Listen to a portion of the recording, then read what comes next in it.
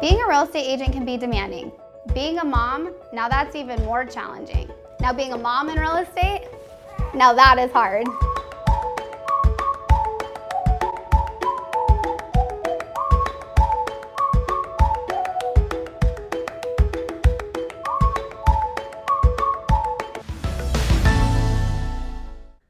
Good morning, welcome to Moms in Real Estate. I am Angela Fazio, I'm your host, and today we are talking about, we called it Mommas of Drama, but they're not drama. We just did that because it rhymes.